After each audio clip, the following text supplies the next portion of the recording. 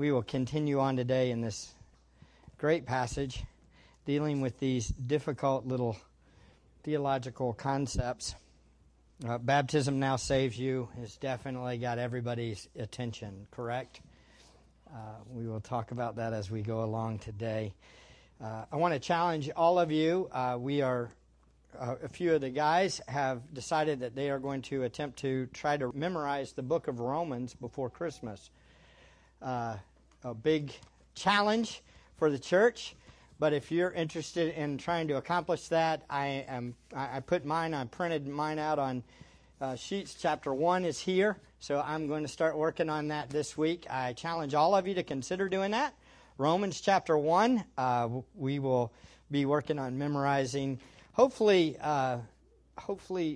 almost all of chapter 1 this week. So it's a big challenge, but we're going to, the next 2 weeks at least, with Romans chapter 1. So start working on that if you'd like to jump in with us, okay? All right. The more we know and enjoy the glory of Christ, the better we will react to difficulties in our life. That's why we are memorizing the book of Romans. We want to know the gospel of Christ better, so we will respond appropriately in the circumstances in our life.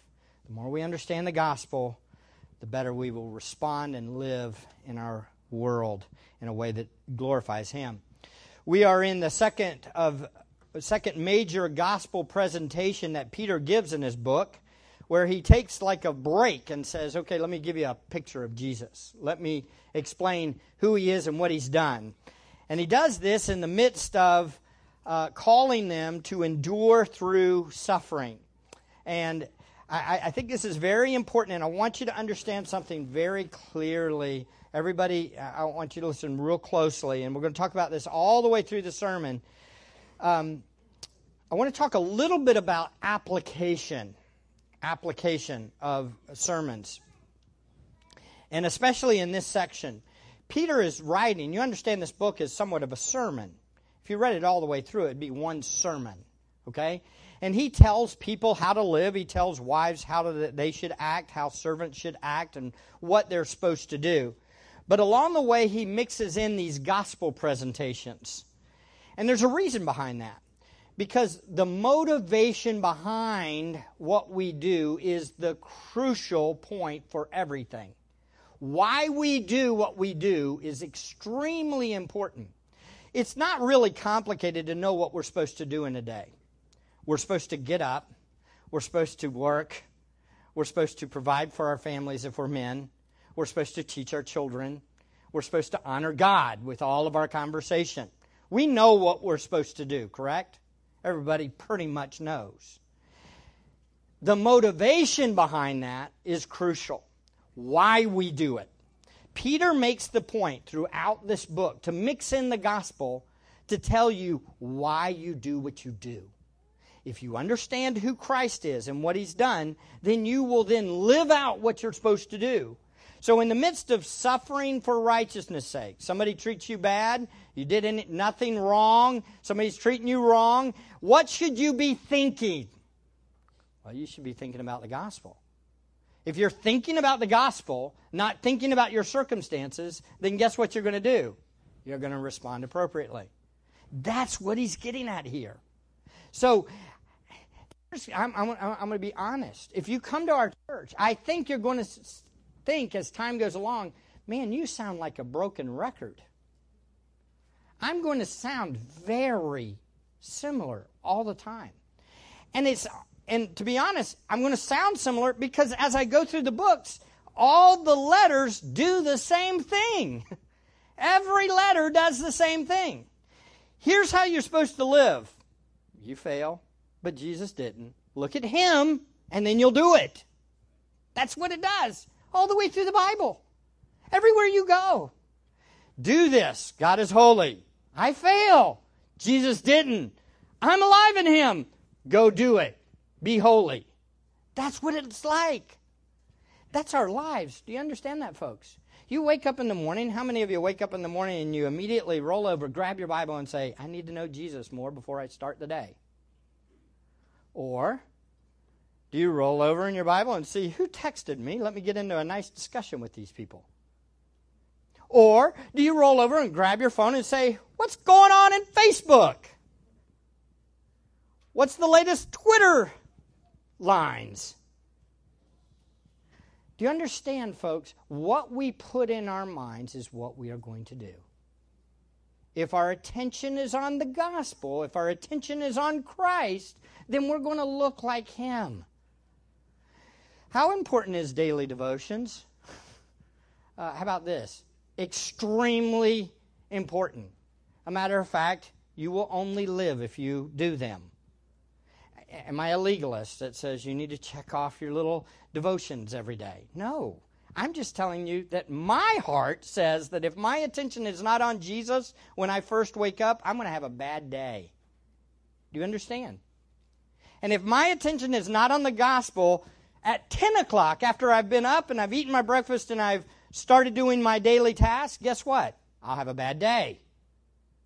If I go to work I'm doing anything, mowing a yard, and my attention is not on Jesus, guess what I'm going to do? A bad job. You know why? Because it's not for the gospel then. My attention is on who? Me. How much do we need the gospel? Short answer. A lot. We need it all the time. How do we suffer then? And what Peter does is he takes and says, okay, so here's all your roles. How about when it gets really hard, what are we supposed to think about? When it gets really hard, what are we supposed to think about? Jesus. It's the same answer all the time. How do we suffer for righteousness' sake when it goes against everything we think is right? We think of the just for the unjust. That's how we survive. We remember Christ and what He did for us. These were the 4 features that we started last week. 2 of them we discussed were the suffering sacrifice and the victorious herald. This week we'll cover the resurrected Savior and the sovereign Lord. Let's look back briefly at the suffering sacrifice. I think I could preach 90 sermons just on this verse. 1 Peter 3:18. Notice it states, "For Christ also died for sins, once for all, the just for the unjust, so that He might bring us to God, having been put to death in the flesh, but made alive in the Spirit." Again, I want to briefly discuss how we should apply the gospel to our lives. This is a very, very important concept. That "for" in verse 18 at the beginning is crucial. How do we live out our Christian life when we are mistreated? Answer: because Christ died for us. Think on what He did. He explains to the believers how they should respond when mistreated. And He lifts up the gospel in order to help them do it. Let me give you another practical example of applying the gospel to a specific part of our life. I'm going to borrow it from a blog post from Challies I read yesterday. Tim Challies, good blog post. You really ought to read it. It's great. Listen to how Tim applies the gospel to watching pornography and whether or not you should do it. Here you go. Quote, "When you look at pornography, you are participating in this mocking of the gospel. You are watching the violation of the gospel. You are enjoying the violation of the gospel. You are being aroused by the violation of the gospel. God says, quote, 'I have given you this great picture of Christ in the church, marriage. And you watch that portrait be defaced and violated and mocked. And you enjoy that violation, that mocking of God's perfect picture of the gospel, the marriage. And you enjoy it all the while. God says, quote, "The purity of sexual relationship points to your purity of love, of the love the Savior has for you." End quote. And you say, quote, "Right now I need a different kind of salvation from a different Savior.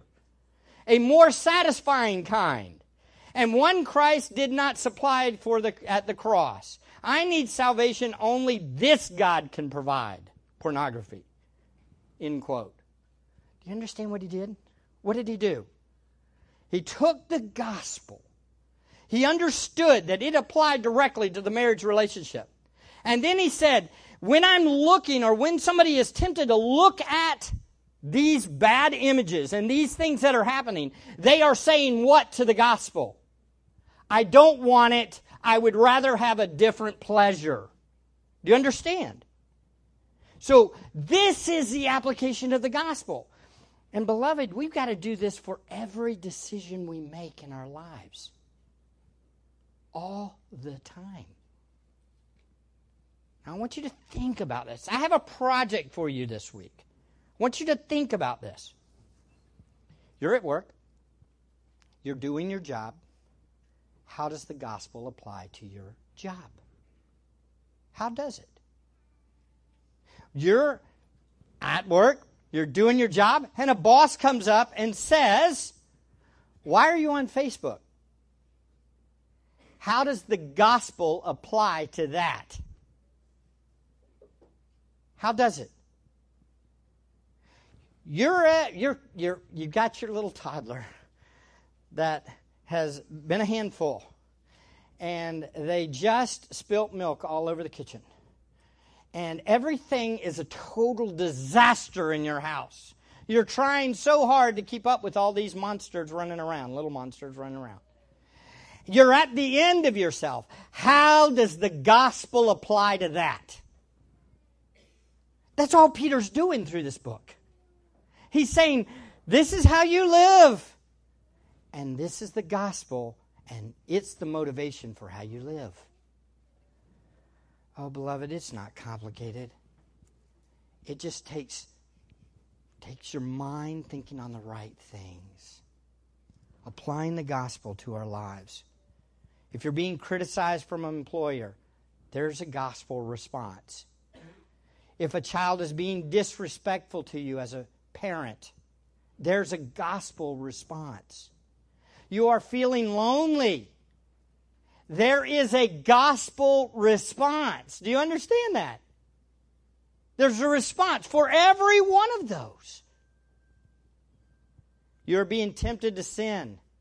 There's a gospel response. You have fallen into sin.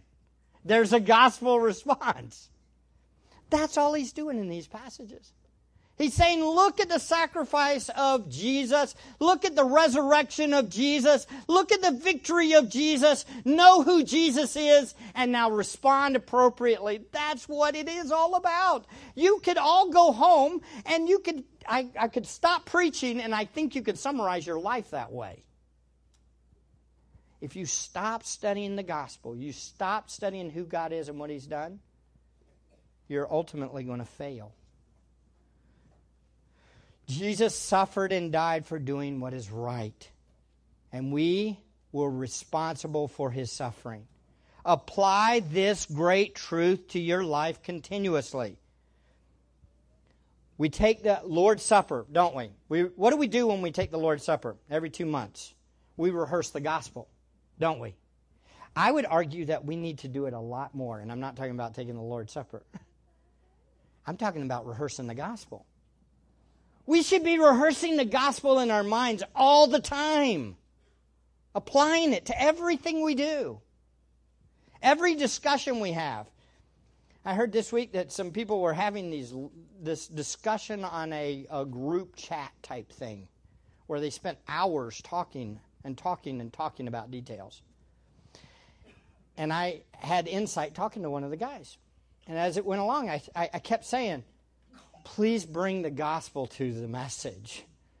Please bring the gospel into the subject. That's the only way it's going to work. But yet, we have a tendency to argue and discuss all kinds of things, and yet never get to the gospel. We never talk about Jesus. We never talk about who He is and what He's about and what He's doing right now. We can do this with politics too. Do you understand, folks? We could talk for hours and hours and hours and never even mention Jesus. And guess what? It will be a fruitless conversation, most likely. The world is not going to fix our problems. You understand? Our hope is in Jesus Christ alone, in what He has done for us, the just for the unjust. We must apply the gospel to keep us from sinning. We must apply the gospel to motivate us to endure being sinned against. We must apply the gospel to remind us where hope is when we sin. Our faith in Christ should determine every decision we make. Our understanding of who Jesus is and what Jesus has done should inform every choice we make. This is why, listen closely, faith is not a one-time event. Do you hear me? Faith, genuine saving faith, is not just you get saved, you believed, and then it's okay, you're good. No. It's an ongoing commitment to Jesus Christ as your Lord and Savior.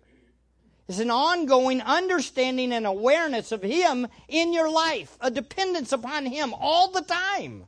You're always looking to Him. Do we do this perfect? No, we fail, don't we? What should we do when we fail? Look back to Him. Turn back. Our faith works, beloved. It does good deeds because of our understanding of who Jesus is and what He's done for us. It's not the other way around. Here's a problem. Listen. If we think the gospel is all about what we do, then we've missed it. Why? Because then our faith is in who? Ourselves. But if Jesus is the object of our faith, and the one we seek and we depend upon and we think on and we meditate on and we apply these truths that we're seeing in 1 Peter 3 all the time, then it's about faith in action, in response to who He is. Okay, so you have this job where you're doing the same monotonous thing over and over and over and over again.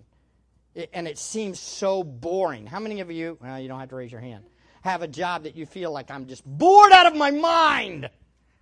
I'm bored out of my mind. This is crazy. I can't keep doing this. It's horrible. How do you do this? Answer, every time you're doing it, you're rehearsing the gospel. You're doing it for who? Him. You're doing it for Him. It doesn't matter if you're mowing acres and acres of lawn. And it seems like it's the same thing, but you're thinking in your mind, yep, that last row was for you, Jesus. The just for the unjust. And we're meditating on Romans. And we have all this in our minds, and we're doing this for who? Him, not us. Otherwise, guess what's going to happen when you do your job? Listen closely. You're going to be miserable. You know why you're going to be miserable? Because the only other place to look for approval and look to please is yourself or other people. And guess what? People are miserable. People are miserable. They are always unhappy. And if you look good at all, it's either going to make them jealous, envious, or angry. Or they're going to seek your approval. And do you want them looking to you? Oh, folks, do you see? This is what it's all about. This is why Peter does this all the way through the letter. He keeps pointing back to Jesus. It's the same thing we talk about with our wealth and the money. And why should I save my money? Why should I not go into debt? Because Jesus died for the unjust. Even that? Yes. I walk in to a 7-Eleven. And trust me, I don't practice this all the time. I have to repent. Walk into a 7-Eleven and there's a beautiful display of Reese's peanut butter cups. And they look good. Buy 2 for $2. Big ones. Delicious. All I need to do is pay for gas. I look at the Reese's peanut butter cups and I say, those would be good. I think I'm going to get those. Was there anything wrong with eating peanut butter cups? Absolutely nothing wrong with that. Unless I wasn't doing it for the glory of Christ. Oh, can you eat a peanut butter cup for the glory of Christ? Absolutely, you can eat a peanut butter cup for the glory of Christ.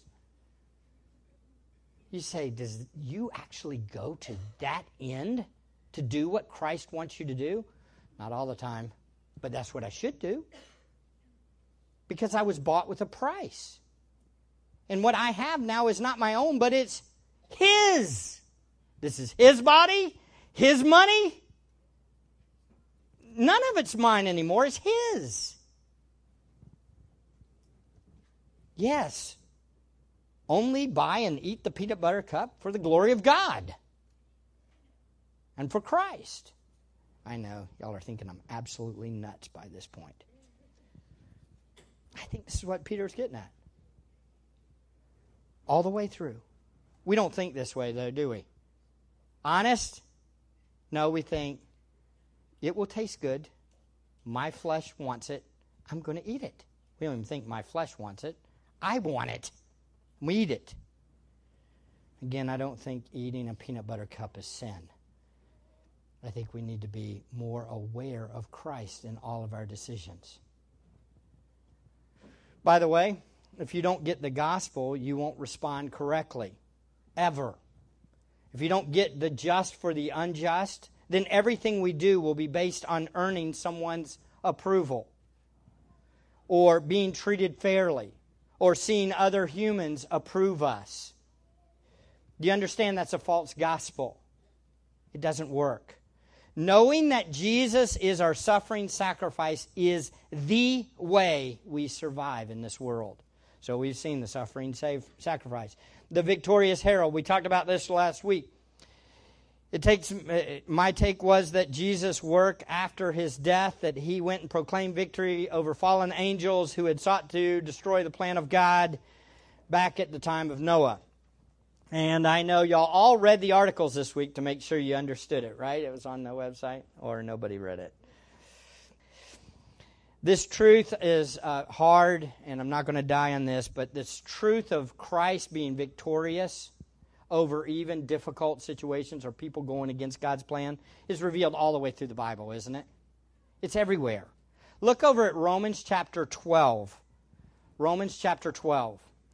Whenever we face a difficulty or somebody's mistreating us, how are we as Christians supposed to respond? Well, we're supposed to think of the just for the unjust, one. And second, we're supposed to think of Christ is the avenger. He's the one that brings about vengeance. God is the one. So we trust God. Romans 12:19 states this: never take your own revenge, beloved, those who are loved by God, but leave room for the wrath of God. For it is written, vengeance is mine, I will repay, says the Lord. So how are we supposed to think? Romans says the same thing. That is, Christ is victorious. He defeated sin in the past. He's shown that He's the victorious herald. And guess what? One day He will take care of all sin in the future too.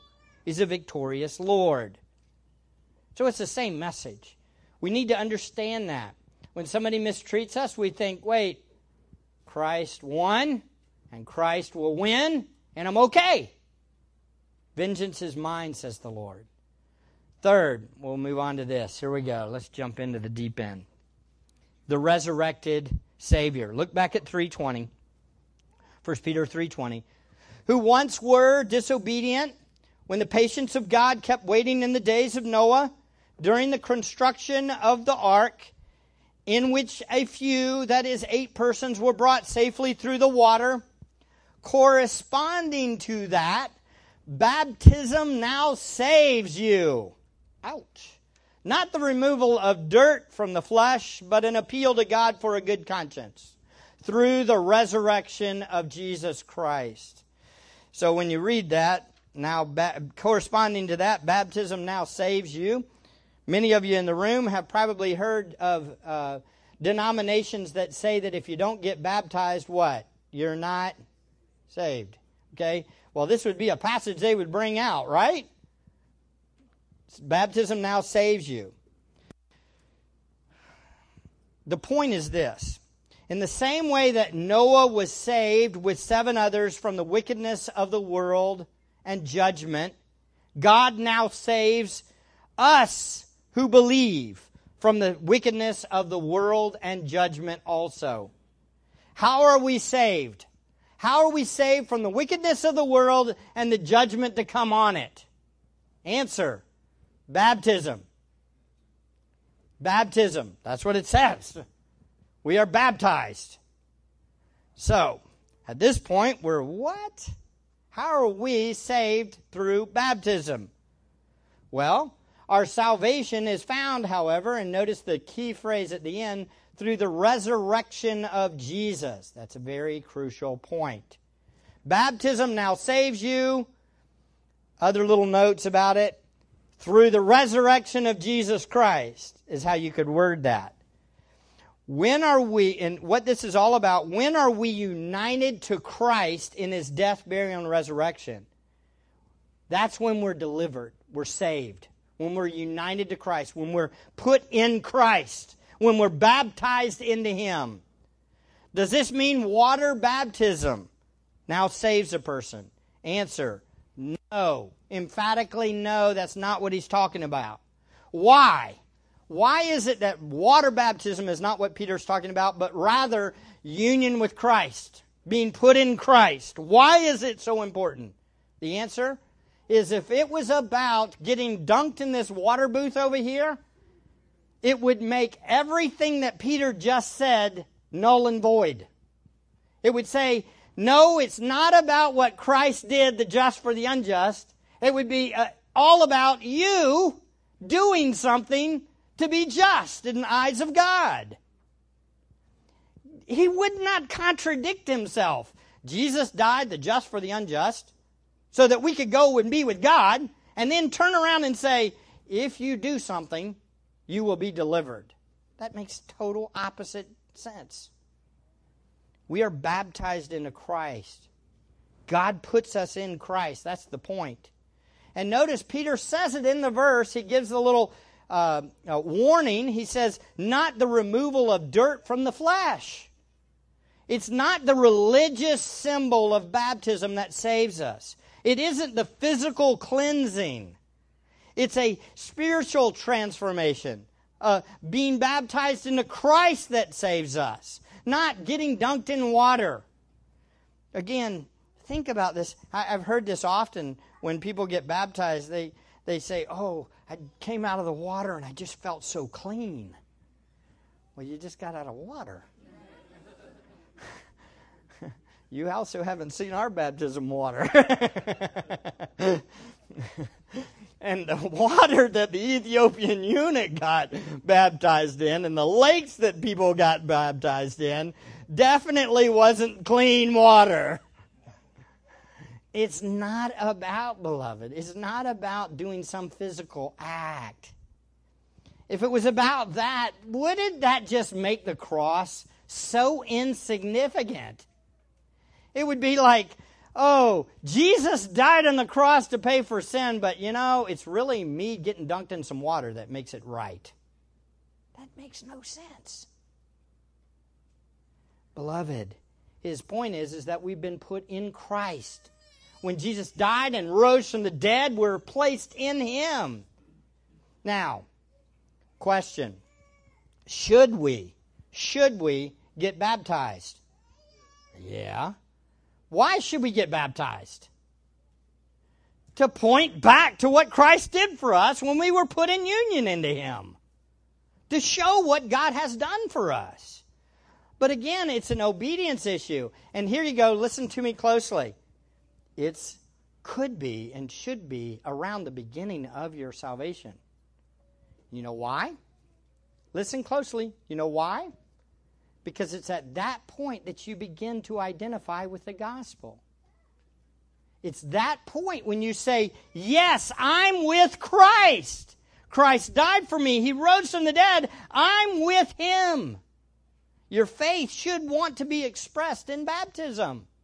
It's an obedient act. That's why in Matthew 28, Jesus says what? Go into the world, make disciples of all men, teaching them to obey all that I command, baptizing them in the name of the Father, Son, and the Holy Spirit. Right? One of the first acts of obedience and understanding that Christ is our authority is that we then get baptized. That's a pitch, by the way. Anybody that has not been baptized, you need to get baptized. If your baptism was after your salvation moment, you've already been baptized and it was after your salvation moment, great. But if you haven't, you got saved and you haven't been baptized yet, you need to get baptized. Because you say, I'm with Christ.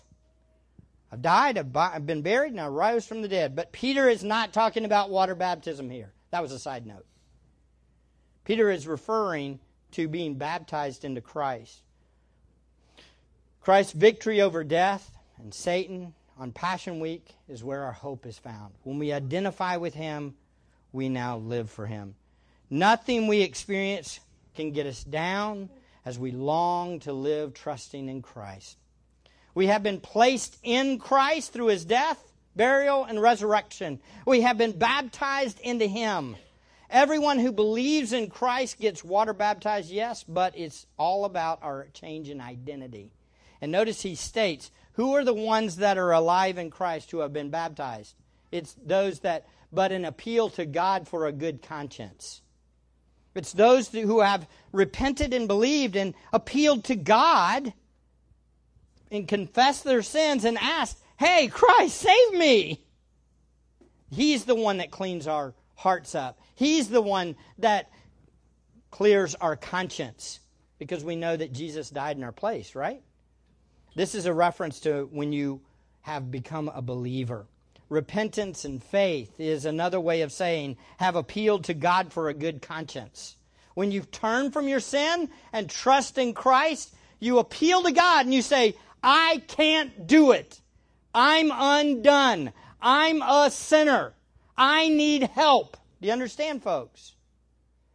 So if you're here today and you haven't appealed to God for a good conscience, when's the day to do that? Right now. Appeal to Him. Say, God, I'm a sinner. I know my only hope is found in who? Christ, who died for me. Appeal to God. Please forgive me, God. And He will through His Son. And you will be put in Christ. You will be baptized in Him. If you will acknowledge your sin against God and your need of a Savior. By the way, every one of us goes and rehearses this over and over and over again. How many of you know this? All of you understand you've sinned this week, right? Everybody in here, we've all sinned. How many times have we gone back to the very first day that we appealed to God for a good conscience? We go back to that every time we appeal back to Him. Here I am again, God. I blew it. I need you. Christ is my only hope. Here's a question for you. How many times did you repent this week? How many times did you think, man, I blew it here. God, please forgive me. I need Christ. I hope it's all the time. I hope we're doing it regularly. I think all too often we just walk around justifying ourselves to everybody we talk to. Appeal back to God for a good conscience, even if you're already a believer. Jesus is alive. So, how do we apply this truth of the resurrected Savior that delivered us from the wrath of God to our circumstances as believers? Let's think about this again. If we understand that our hope is in our union in Christ, and that it's only through the resurrection of Christ that we're alive, only through His death, burial, and resurrection, only through that, then it changes the way we think in everything we do. It changes the way we view lost people in the world. We look at the world totally different. What does it say? If you have a boss that's unbeliever and they mistreat you, how does being in Christ and resurrected and knowing that you're with Christ in that, how does it make you view your boss? It makes you think, oh, he's lost. He needs the Lord. So when a boss mistreats you, you automatically do what? Oh yeah, Lord, please help me to respond the way Jesus did. Let me do it the way He did it. Let me exalt Him. This is my opportunity. It produces this compassion for the world. It produces an attitude of continuous thankfulness and contentment, doesn't it? If I know I'm in Christ and my sins have been paid for and I'm right with God and Christ is alive, I'm content. It doesn't matter. I don't need to get rich. I don't need riches. Nothing that I have really matters. It's all open hand. I'm content with everything that God gives me, even if it means suffering. Knowing that the suffering sacrifice humbles us, knowing the victorious herald comforts us. God's watching. Knowing the resurrected Savior encourages us. Notice the sovereign Lord. This is great. Look at this. 1 Peter 3:22.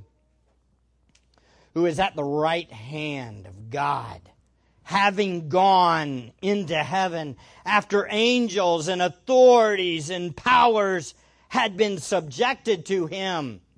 Here's a question for you. Where is Christ now? Christ is in heaven. He's seated at the right hand of God. This means Jesus is presently, and He presently has the position of a sovereign authority, the place of prestige and power. He came to earth as a baby. He lived a perfect life as a servant. He died a sacrificial death. He proclaimed victory over all wickedness. He rose from the dead bodily. He ascended into heaven and sat down at the right hand of God, and He is now Lord of all. That is Christ. He's the sovereign Lord who is at the right hand of God. This does not mean, by the way, that there's a Father and there's a Son, and the Father has one seat and the Son has another seat. Okay, be careful. The Father is Spirit. Only Jesus became a man. Why is He using this figurative language? Well, it's the same thing as firstborn. That figurative language means He's preeminent. Doesn't mean He was the firstborn, literally. It means He's the preeminent one. The seated at the right hand of the Father means that He is the sovereign ruler. He's in control. He has authority. And who is His sovereign authority over? It states it. Angels and authorities and power. This is a reference both to the holy angels and the fallen angels. They have all been subjected to Jesus. I hear this too often. I hear people say, the devil made me do it. It's, these demons just, if I could just get rid of this one demon that keeps causing me to stumble. Do you understand who they're under? Jesus is sovereign over every demon. Do you understand? There's nothing out of His control. He is the sovereign Lord over all. And they've all been subjected to Him. So if this is true, why do bad things come to happen to His people? Why does Jesus allow this to happen? Answer? Look back to Job chapter 1. Go back to our reading. Look at it real quick. Job chapter 1. It fits. Boy, does it fit. There are some great, great truths here, folks. Were y'all not as in awe of verse 20? I don't know about you, but when I get to verse 20 and it says, then Job arose and tore his robe and shaved his head and fell on the ground and worshipped. After all that happened to him, I'm just humbled by that. Are you? He lost everything. Everything. I want you to notice, things really haven't changed that much from this time, by the way. It's very similar. Okay? Who is it that carries out the dastardly deed of killing all of Job's children and killing all of his livestock and killing all of these things? Who does it? Satan does it. Right? It's apparently... Now, the thing that's very strange, Satan is not omnipresent. That means he can't be at several places at the same time. So that means most likely, what's this mean? He most likely got all of his demons to do it. But you got to also recognize some very interesting things. What are the things that actually happen? Fire from heaven falls? A wind comes? Oh, now, you should be starting to just quake just a little bit. Do you understand? That might mean. Because God said to Satan what? It's all in your power. You can do with whatever you want to do. What does that mean that demons could possibly do? Can they bring down fire? Can they bring a wind that kills a bunch of people? Wow. Now we're starting to see something here. This is scary, isn't it? What do we need to remember? God knew exactly what he was going to do before he did it. He brought it up to Job. Or he brought it up to Satan. Job, have you considered my servant Job? What does that imply about God? He's ultimately sovereign over even all catastrophes, all evil that's happening. This didn't catch God off guard.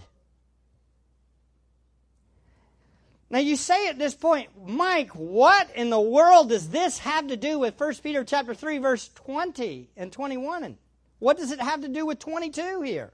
Answer. The one who died and rose from the dead has gone to heaven and has that sovereign authority over Satan. There is a difference, though. What's the difference between Job chapter 1 and 1 Peter chapter 3? What is the difference? There's one. Look over at 1 Peter chapter 3. Matter of fact, you can see it back in chapter 2, verses 21 to 25 again, too. But verse 18, for Christ also died for sins once for all, the just for the unjust, so that he might bring us to God, having been put to death in the flesh, but made alive in the Spirit, in which he also went and made proclamation to the spirits now in prison, who once were disobedient when the patience of God kept waiting in the days of Noah during the construction of the ark, in which a few, that is 8 persons, were brought safely through the water. Corresponding to that, baptism now saves you, not the removal of dirt from the flesh, but the appeal to God for a good conscience through the resurrection of Jesus Christ, who is at the right hand of God, having gone into heaven after angels and authorities and powers had been subjected to him. Here you go. Listen to me closely.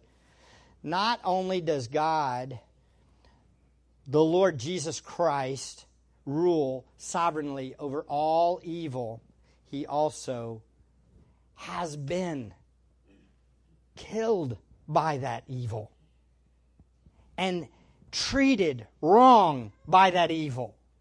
We have a God that is sovereign, but he also understands our pain. That is a glorious truth. Oh, beloved, do you understand? Jesus is sovereign over demonic attacks. Jesus is sovereign over anything bad that comes upon us. Everything. He's sovereign over the baby crying. He's sovereign over it all. There's nothing wrong with that, by the way. I just want to give a heads up. Just listen closely. This is very important. We are a church with lots of babies. I want you to listen closely, okay? Apply the gospel. Apply the gospel to that. If you have a child that's misbehaving, okay? Listen. Or somebody else's child's acting up. Give them grace. Let them, they're doing the best they can, these moms. Okay? Right? She's beautiful. She's being very quiet right now.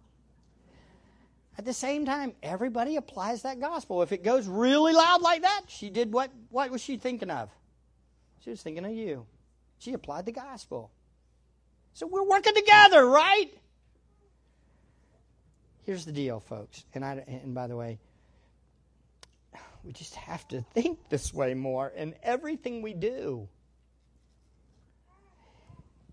The one who died now rules. He's in charge of everything, and he's compassionate, and he understands what you're going through. And nothing that comes against you should crush you to the place where you despair and give up. What should we do if we know these truths? We should respond exactly like Job. We should worship. We worship. We obey. We discipline ourselves. We love others because we know Christ is in control. We know He also is compassionately leading us and directing us. If necessary. Remember that little phrase back in chapter 1? If necessary. In this you greatly rejoice, even though now for a little while, if necessary, you have been distressed by various trials, so that the proof of your faith, being more precious than gold, which is perishable, even though tested by fire, may be found to result in praise and glory and honor at the revelation of Jesus Christ. And though you have not seen Him, you love Him, and though you do not see Him now, but believe in Him, you greatly rejoice with joy inexpressible and full of glory. What do we do, beloved? When we face trials, we understand Jesus is sitting at the right hand of the Father, and He has ordained these things. And we know that Christ died, and He took on all of the punishment for our sin. So we trust Him, and we obey, and we worship Him. So what does this lack of trust, however, if we don't trust Him, look like in the life of a believer? Well, here's what it looks like. It looks like arguing with everybody, trying to convince them to do what you want them to do. It also looks like this, believer. If you're not trusting the Lord and you're not depending upon the one who has subjected all the angels are under Him, if you're not trusting in Him, there's a lack of contentment in your heart. You're seeking pleasure and satisfaction from everything the world has to offer instead of resting in the joy of the Lord. You also might have a complaining heart, always thinking the world owes you something, expecting everyone to serve you, and always being disappointed by how people don't live up to your expectations. Beloved, if you understand Jesus Christ as Lord over His church, you will love the brethren. You will serve other people. You won't expect other people to serve you. Oh, this is so important. Jesus is now ruler over angels and authorities and powers. He has paid for our sin, so now we live for Him. If you don't live for Him, today is the day of salvation. Turn to Christ. Trust in Him. Jesus was and is and will always be the victorious Lord. I admit, I do look forward to that day when He steps out on the cloud and calls me home. I'm looking forward to that day when He says, "This is done," and He cleans house. But until that day, I will trust Him. How about you? I will trust Him. He's in control of everything. Let's pray. Father, thank You for Your sovereign Lord. Thank You for sending Your Son to die in our place. Thank You, Lord, that everything that comes against us is part of Your sovereign plan and that You are still in complete control. Father, I pray for those that are in the room that are hurting, that they're at that place where Job was, where something that they love dearly has been taken from them. Lord, I pray for their heart. I pray that they will hold on to You. I pray that they will see that You are more valuable than the thing that was taken from them. But at the same time, Lord, I understand that it's painful and it hurts to see this world. We pray, Lord, that you will help us to depend upon you and lean on you and trust you and obey you and look to the gospel and apply the gospel to all of our daily decisions. Help us, Father. We need you, God.